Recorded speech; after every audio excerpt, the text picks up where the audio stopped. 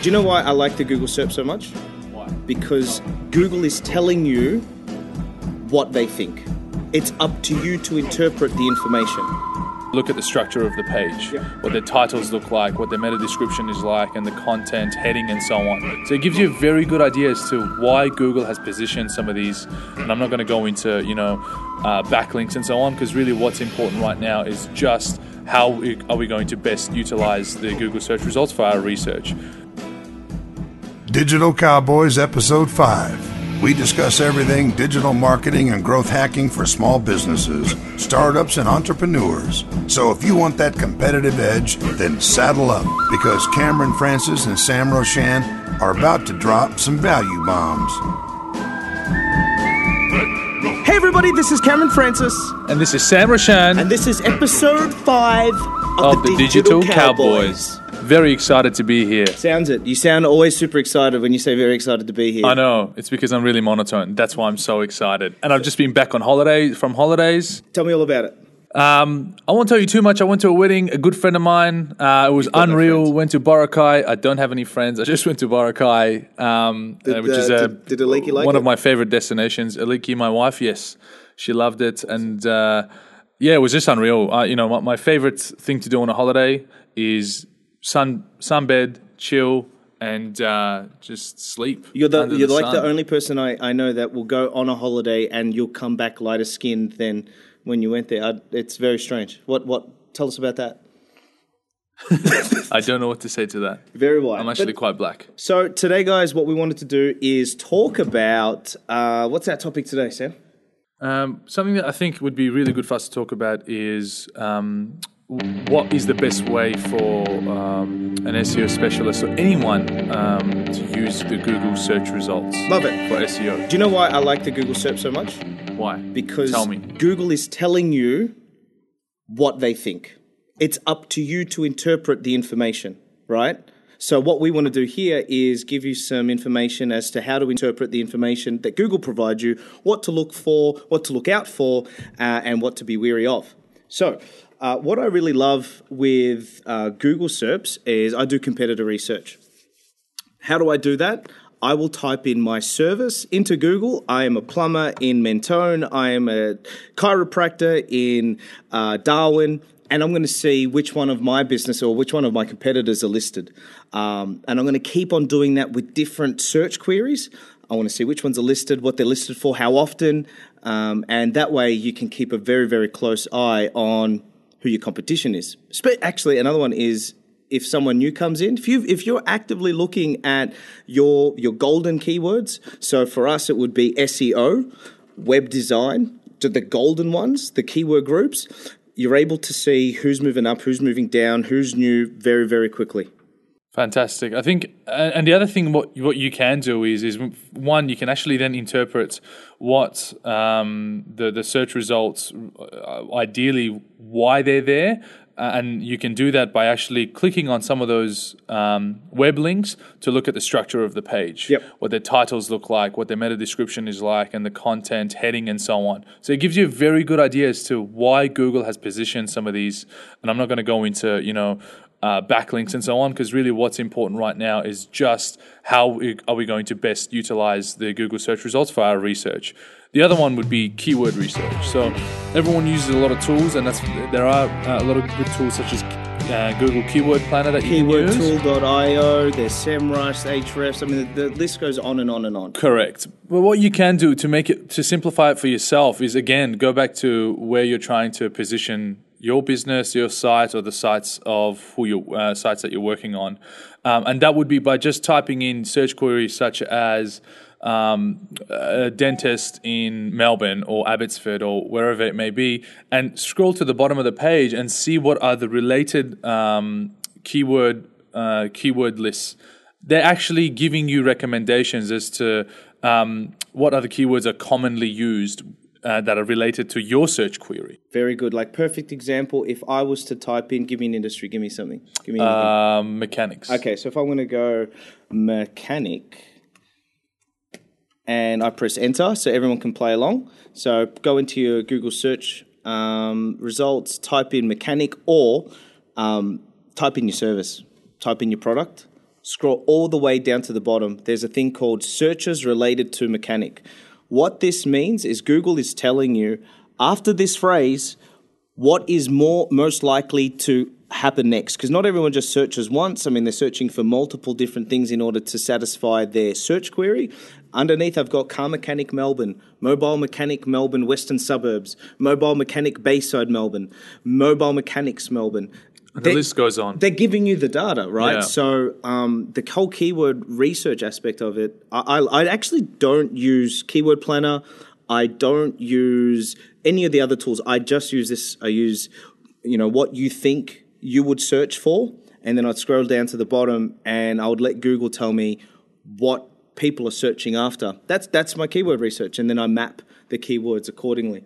The other thing I would do is I would look at the amount of search results that have appeared. So for mechanic, I've got 177 million indexed websites as a result. Do you want to go into what that means?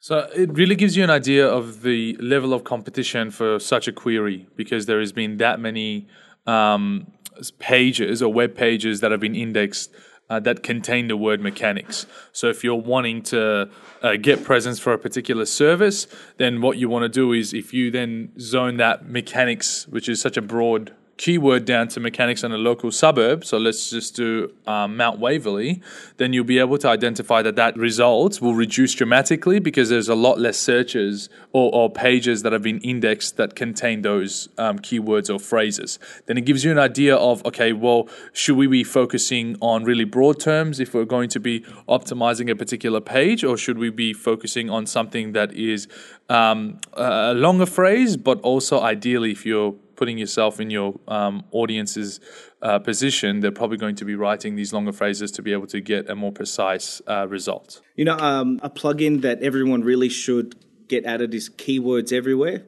The reason for this, it actually adds keyword data, volume, cost per click, and competition level on the Google SERPs page.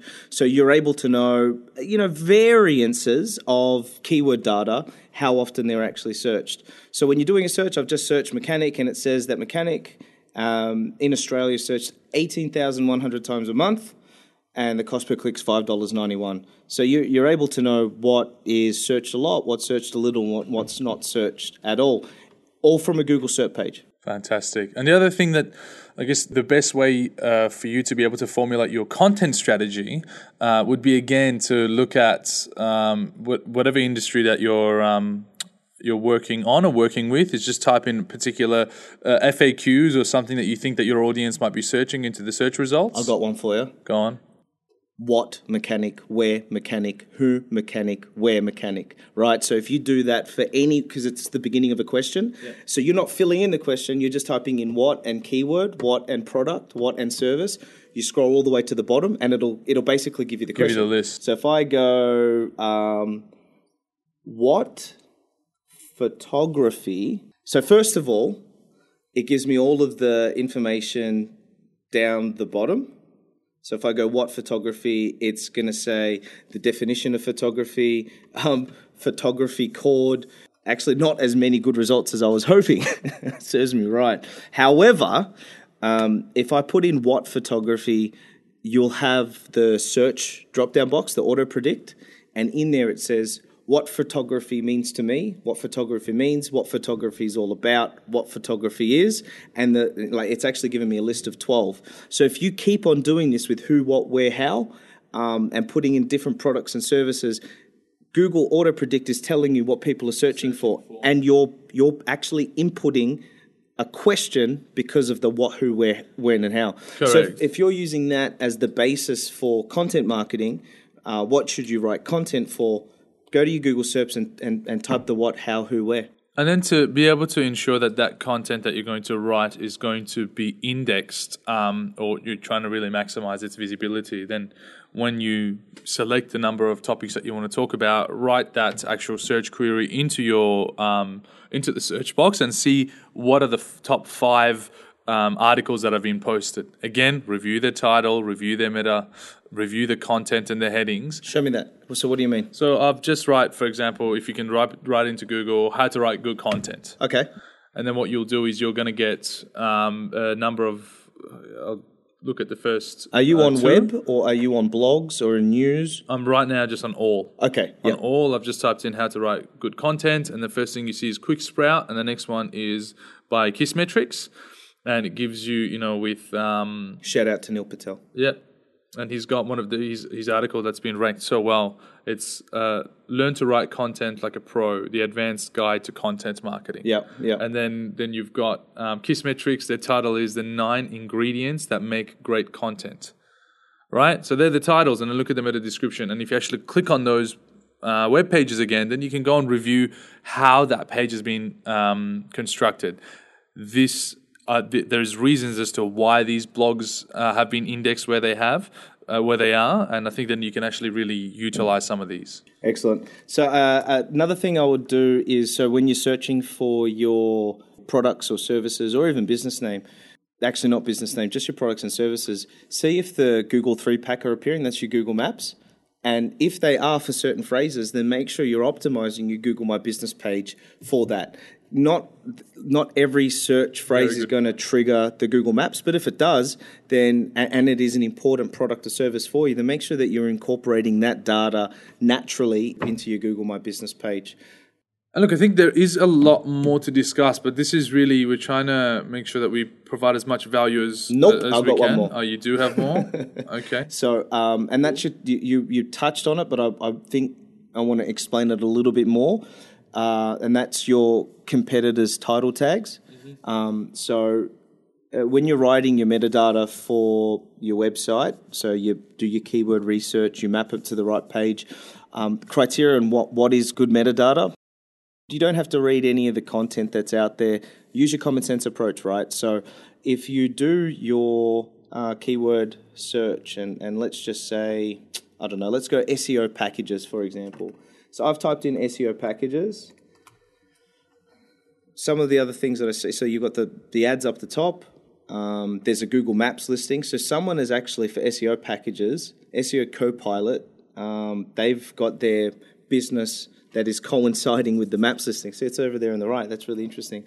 And then underneath, you've got the organic listing. So what I'm going to do is, if you look at all of the text in the blue writing, that's who you're up against. Yeah. So be your customer or your user and see what other people are writing, how they're writing it, how long it is, and then stack yours up against it. Like, would you click it? So I'm looking at this and I can see SEO Copilot, SEO packages, Melbourne, Sydney, Brisbane.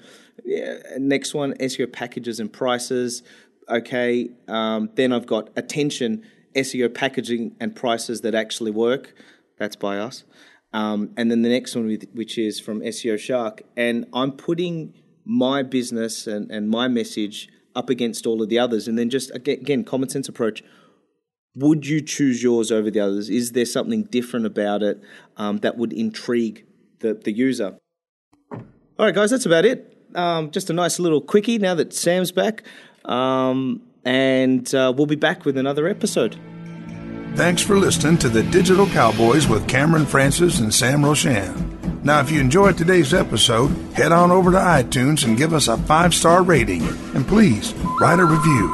Also, head on over to digitalcowboys.com.au, where we post the latest episodes and content pieces for all of our listeners. So saddle up and join us next time for another edition of the Digital Cowboys.